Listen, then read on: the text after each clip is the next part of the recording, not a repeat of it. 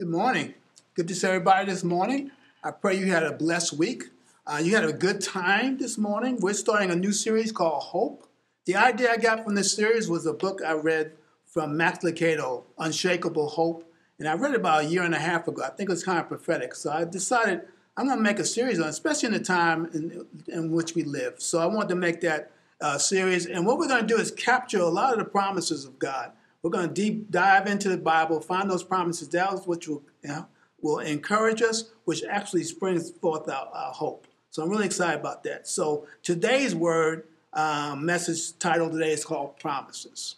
So we're going to talk about God's promises as we're going to kick it off. But I really want to give you an explanation what hope is. What is hope? Well, I wrote this down. Bible hope is the confident expectation of what God has promised, and His strength is in His faithfulness. Listen to that. And His strength, our hope, His strength is in His faithfulness. Really, our hope is anchored in God's character. Hope is anchored in God's character, which is very exciting. So the next several weeks, we're going to unpack some promises, some deep promises that really, I think, will encourage us in this time of where we are, the coronavirus and all the things that are changing, and employment and all the economic downturn, all that will encourage us through this trial that we're in right now. I had a guy look up some information for me. Do you know there's about 7,487 promises in the Bible? 7,487 promises. Some are positive and some are negative. But I love 1 Corinthians 1:20. It says, for all the promises of God find their yes in Him. That's why it's through Him we utter our amen to God for His glory. And what he's saying, our yes, all our promises in Jesus, in Him, he says, we find our yes, we find amen, we find those fulfillment through Christ Himself. So that's what gives us really encouragement in that. With Christ comes the promises. And I really love this quote by Max Lucado. He said, promises are the stitching in the spine of the Bible. Promise of the stitching in the spine. Because what he's saying, this whole book is about redemption, about redeeming us back into a right relationship with God. That is amazing. And the scripture we're going to use today, the pastor's going to use today, is 2 Peter 1:4.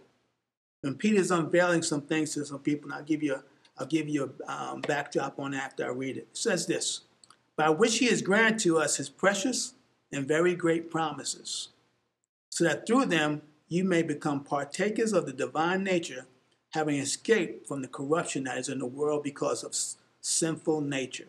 Let's pray. Father, I thank You today. I ask that You, through Your Holy Spirit, illuminate Your life, Your word into our hearts. We're surrounded with problems. But Father, we are also surrounded by Your promises. Let us choose promises over problems. Encourage us in this message today. In Jesus' name, amen. Amen. Give you a little backdrop on who Peter was talking to. His audience was, it was some Jews that were scattered all over Asia Minor, which is today's modern day Turkey. And they were in different societies, and they were trying to live for God in that area. Well, two things started happening. They started encountering trials and persecution, and also false teaching started to rise up. So Peter wrote 1 Peter 1 and 1 Peter 2 to encourage them and let them know all their source of life and truth only comes from the gospel itself. And when he gets there, he starts in verse 3. Started in 4, but I'm going to go back to verse 3. He says, God has given us divine power. And how do we receive that divine power? Through the death and resurrection of Jesus Christ, which we call today the gospel, the good news. We receive the divine power to live a victorious life, to live a life that mirrors the character of Christ. We grow into that, and it says you grow into that by the more you know God, the more you grow in Him. And that was the whole idea. But it comes to the death and resurrection of Jesus Christ, which qualifies us what it says. Because the Bible, if you read it, it's broken up in two areas. It says there's the promise of Jesus to us and the promises of Jesus for us. And the scripture is broken out. Talking about we have given divine power from Jesus to us. And then we get down to verse 4. He's granted us precious promise, but Jesus for us, because he gives us those precious promises. So let's unpack that. I love that. I love what Titus 1:2 says. It's a promise that says, in hope of eternal life, which God, who never lies, promised before the ages began. The promise of Jesus to us and the promises of Jesus for us. And God never lies. That is amazing. So you'll see in verse 4, it says, the promise, he has granted to us precious and great promises, which are given to us, unearned, they were given to us. Remember, everything that God wants to put forth, he'll confirm, he'll do it himself. All he needs us to obey him. Given to us. But it says this, God's promises are not just valuable, they're precious. They're not just great, they're very great. And when you look up the Greek word of very great, it means this, exceedingly great. Exceedingly great. And that is an amazing promise from God. And when I looked at this passage, I had one point that I want to share with us today and really hammer into our lives as we're starting off this new series. Since God's word is unbreakable, your hope can be unshakable. Since God's word, his promises are unbreakable, your hope can be unshakable. That should bring peace to our souls. His word is unbreakable. What are you talking about, Pastor? How's his word unbreakable? Well, we always talk about all things are possible to God. It's nothing that he can't do, but there's one thing that he can't do, which is impossible for him to do, and that's to lie. He can't lie. He can't go against his own character. I love Hebrews 6:18 says, so that there are two unchangeable things in which it's impossible for God to lie. He will not change his mind. Now, we have relatives or we have friends who have made promises to us, and depending on the condition, depending on the circumstance, they change their mind. God's word, God's promises, it's impossible for him to change. It's impossible to tell a lie. He will not do that. It's against his character. It doesn't matter if there's circumstances. It doesn't matter what's going on. His word is true, and he will not lie. He will not go back on it. I love in the Old Testament. He's not a person that would change his mind like we would. It's impossible for him to lie. And I love that should give us security and peace in that. Also, you don't realize God is faithful. He's faithful. Let us hold, it says in Hebrews 10:23, let us hold fast the confession of our hope without wavering, for he who promises is faithful. Now here's the thing. We don't have to have a wavering hope because we don't have a wavering God. So our hope is actually anchored in the faithfulness of God. He is faithful, like I said earlier. He is faithful. The Bible says even when we're faithless, he is faithful. When Abraham was walking with God, he fell short, but God didn't never fall short on him. He told him, we're going to put this thing through. Even if you make a misstep, I'm here to correct your step, and I'm here to really bring this to pass. That's what he says. It's impossible for the lie, but he's also faithful. But also, Abraham was able to discover one thing. Whatever God is able to do, whatever he says. Abraham was saying this out of well that he know he was beyond age of having children, him and Sarah.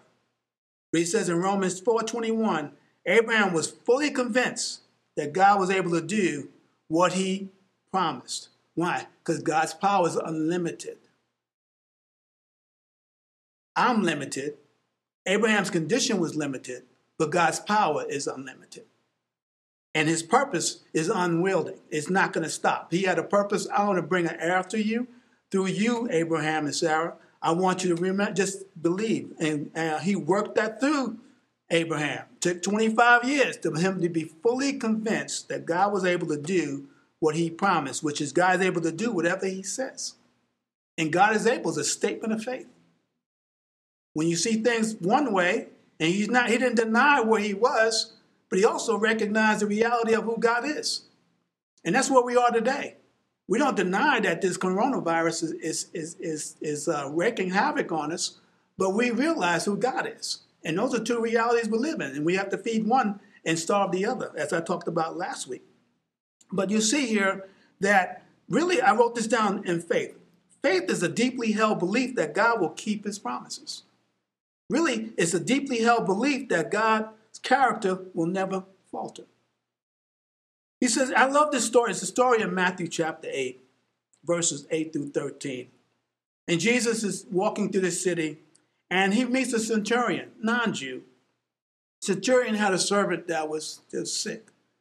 He was in a bad state, about to die. He runs up to Jesus and says, if you will, Jesus, I have a servant that is laying ill. If you would just come and heal him, I will really appreciate this, basically. Jesus said, I'll come. Well, the centurion, just being in the presence of Jesus, felt very unworthy. And I'll never want us to feel unworthy in front of Christ. But he said, I'm not a man, I'm not worthy of you to come to my house. But if you just say the word, he said this in verse 8, only say the word and my servant will be healed. Well, Jesus was usually marveled at the unbelief. He marveled at this man's belief, at his faith. And he said this in verse 13. He says, go, 12, he says, go, and your servant will be healed. The centurion goes, it says in verse 13, and the servant was healed that very moment. The very moment Jesus said he is healed.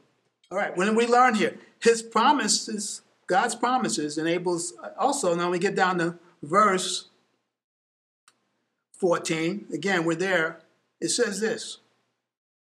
His promises enables us to participate in the divine nature, which is, I call, a new reality, a holy environment. But really, divine nature is living more like him. Our character starts to develop as we start living in it. And we don't have to work hard at it. God is perfecting our characters. You start to read down about building our faith and building all those things, kindness, all those things in our lives that he's helping work in us. And we don't have to walk around like we're perfect, but we're being perfected. But it only happens through divine power that we receive. And then now we have a divine nature that we walk in, which is a new reality, different than the reality that's in front of us, in a holy environment. Now, it escapes the corruption in the world, which is that word sinful, which means lust. It's just so basically you're living for God wholeheartedly. And not 1 foot in, 1 foot out. But you're growing as you're knowing him deeper. And that's what, and the promises become more solid in you the closer you get to him. And how many know these times that we live in today, it's good to be very close to God and getting closer. So what are some of the promises that we need to be reminded of today? Because I believe we have to remind ourselves every day where we are today about God's promises. It says, this is the first one I want to really encourage you with, because we're all locked in, feeling isolated. Here's one I love. The Lord is with us. Really, the Lord is with you. This comes out of the book of Judges, chapter 6, verse 12. Gideon is called, he's going to be a judge who's going to deliver Israel out of bondage. And Gideon doesn't feel like he should be a man of honor or a man of valor. He's hiding in the winepress, hiding from the Midianites. And he comes from the least tribe. He's also feeling deserted by God. And the angel shows up and says, the Lord is with you, O mighty man of valor. And at that point after God defined who he was, he started to operate on his definition that God called him. But he never felt he was with himself. Every man or woman of God that you see in the Bible, when God activates them, he says, I'm with you wherever you go. Even when we're in our houses right now, feeling isolated, God is with you everywhere you go. And so, mighty man of valor, O woman, a man of faith, I am with you in the midst of this coronavirus. I have not abandoned you. I am here with you and for you. I'm for you, not against you. These amazing promises, the Lord is with you. And Gideon came out of hiding and went public and was able to do some amazing things through God empowering him. Second one is, we all know this, we all also quote this quite often, Here's a takeaway from it. All things work together for good. And we get that from Romans 8:28. And we know that those who love God, all things work together for good. For those who are called according to his purpose. Now we'll see a couple things here. All things, which means all things. Good, bad, positive, negative. God takes them to those who love him and who are called according to his purpose. Because he'll take whatever evil's purpose was and turn it into his purpose and make it amazing. So wherever we are today, all things would turn out for the good for us. We might not see it, but it's guaranteed in his word. And I said this a few weeks ago, just because we don't see it doesn't mean God has a plan for it. And God has a plan for it. He makes all things good. We just have to trust him. I know that the question is, God, if you're so good, why is this happening? Well, he knows we live in a fallen world, and he lets us have choice, but he's also with us all through it. He hasn't abandoned us, and he's working all things for our good. Last thing is, I put down here, Jesus said this one with the disciples when he was about to leave. Guys, you're going to feel like you're going to have a problem leaving. You're going to feel abandoned. But I want you to know this, and there's going to be trouble when I leave. He said this in John 16:33. I have said these things to you, but that in me you may have peace. In the world, you'll have tribulation, which is trouble, okay, which is a promise. But take heart, I have overcome the world. We can overcome because Jesus overcame. There's nothing that we're not going through that Jesus didn't go through. It says that in Hebrews. He understands. He's been there with us. That's why he came to demonstrate how we can live a godly life here on earth. Not perfect, because he was perfect, but being perfected, which is amazing. Because you'll see here, he promises you'll have peace only in him. Now, that word peace today means peace in him, but how we describe peace today is a lack of trouble. But that's not the definition of this peace. It has to be in him. He promises you'll have trouble in this world. That's a promise. But you'll have peace in me. And not the peace of absence of trouble, in the midst of trouble. But he says this, but take heart, cheer up, have strength. Why? Because I have overcome the world. I have gone through this, and you will make it through this. And since I overcame, you can overcome. That's where you get the word overcomer. And that needs to excite you because there's always trouble. Seems like trouble keeps changing every single day. And we hear a lot of bad news. But we realize the news that we will have trouble here. But we'll have peace in Christ. Not in a bottle, not in drugs, not in other things, other people, in Christ. Love that. When you look at that, we'll see, when I'm going through these promises, you see one thing here. For every problem in life, God has given us a promise. For every problem in life, God has given us a promise, which is amazing. And if you're dealing with a problem, anxiety, only goes to Philippians 4:4. It says this, don't be anxious for anything, but pray about everything. And go to Matthew 6:33. Don't be anxious about what's going to happen tomorrow. Seek first the kingdom of God. Don't worry. Those are problems. Those are internal problems that we're all dealing with today. But there's a promise against your problem. So you want to lean on the problem, and you lean less on the promise, and you lean less on your problem. You want to lean more on your promise. So here's a choice that we have. When we boil this all down, we can reflect on the problems, or we can remember his promises. You can choose anxiety, or we can choose hope.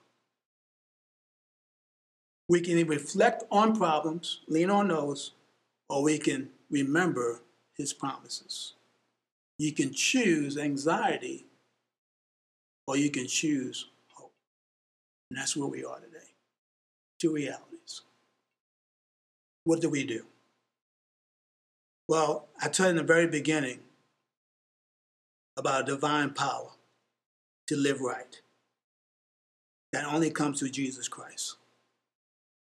through the resurrection and the death and resurrection of Jesus Christ. So if you're an unbeliever and you're watching this morning, it's your perfect opportunity to get the first thing right. Have you surrendered your life to Jesus?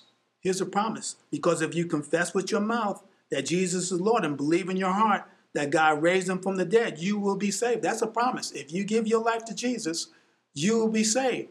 And then you start this new life and you start to receive the divine power and divine nature as you're walking through this thing together. But it's hard to do this outside of Christ. The promises don't really work outside of Christ. And you have the opportunity. That's where you would start. And I'll give you a number that you can text and get a hold of us. That's where you will actually start. The gospel is where you would start. Now, we're a believer, and we've been walking with God along. You know our definition around. We know one of our points here is about having spiritual foundations to make sure our life is built on the right thing. And we drill that into our church all the time. What you want to do as a believer right now, you want to start building your life on the promises of God. Now, you remember a story in Matthew 7, 24 to 27, which I think is so relevant today. Talk about two men that built a house. One built it on sand, which built it on society, or his job, or his personality. The other one built it on the rock, which signifies Christ. But it says, when the flood, the rain, and the wind beat about those houses, one's house stood, the other one had a great fall. The difference between what they call a foolish man and a wise man, one heard the word and did the word. He built his house upon them. He built his house upon the promises of God. He built his house upon the foundation of the word of God. The other one didn't. He built this, and where are we seeing now? How many know the rain and the flood and the winds are beating against our house through the coronavirus? It'd be a great fall, but you can always rebuild it on the right foundation. If you're a believer in Jesus, you can build on the right foundation. Even if you're an unbeliever, now you want to shift. You want to build your house upon the rock, which will not saying we're going to be storm free. It just said we're going to be storm proof. And right now, all our foundations are being checked, even mine. As I was writing this sermon series just a couple days ago, and before I even got to my first sentence, I got a text that put me in a tailspin. And I had to sit back and I had to pray. And I had to ask God, okay, what do? I took some action. Then I asked him for help. Next thing I know, I had another text from the boss, I call him. And he asked me if I was going to do something, which I was already working on. And God must have told him, Rich needed a call. And I said, I'm doing this. He said, I would do this. I said, boss, thank you for the advice. And then the next day, I had another call from somebody. Hey, are you working on this? Because you're eligible to do this. And I said, this is such an amazing thing. But even I had a moment. And I didn't react. I want to respond. And how do you respond? Well, when your house is built on a rock, all I start to do, I read, I start to pray. I start to proclaim what God said in his word, and I start to pray what God said in his word. So I proclaim and I pray the promises of God. When I pray the promises of God, I will not pray in error. But those three things, if you've never given your life to Jesus, it's your first point. You want to start that. If you're a believer, you really want to start a daily habit of getting in your Bible and start mining out those words, especially and here's where you start. Wherever you're dealing with it as a problem or in your life, go find that promise. Go to the back of your Bible. There's no shame in that. And find that promise and start building your life upon the promises of God. The third thing is you want to start, whatever you read, you want to start, you want to proclaim it, put it on your lips. And then you want to start praying it. Now, I can't tell you the situation has changed, but it gave me wisdom to overcome that situation. And I want to encourage you with that in these times that we're in. Again, if you need to connect with us and give your life to Jesus, here's a phone number. It's 325-455-2555. Say it again. 325-455-2555. If you want to give your life and you want to connect with us. Also, if you need prayer, say that same number. And if you're a first-time guest and you want to connect with us, that same number, 325-455-2555. We want to connect with you. We don't want you to feel alone. We really want you to be engulfed and have hope in God's amazing promises for us. So He'll help us get through this. Doesn't take us around us. He helps us get through this. And that's what God wants us to do. He gives us precious and promises, and very great promises that we can rely on. We can guarantee whatever God says, He's going to do. Remember that. Build your life. Our anchor is hope. Our hope is anchored in Christ Himself. And that's anchored in heaven, and we will not shift. That doesn't shift. God doesn't change. Doesn't change His mind. He loves you. He adores you. He's for you. He's not against you. He knows where we're all at. He knows where we're going through. It's not about, when you start reading your Bible, don't get caught up in quantity of time. It's about quality of time, because we know you're homeschooling and you're doing a whole lot of different things, and your schedules have been completely changed and flipped upside down. But find that time to get with them. If you don't know Jesus right now, when this is over, give your life and give us a text. And we'll get some material to you to start building a strong foundation in your lives. You guys are amazing. I look forward to seeing you on Easter Sunday. I will get a hold of you this week, let you know some things that are going to be taking place. Love you. You're amazing. Good morning again.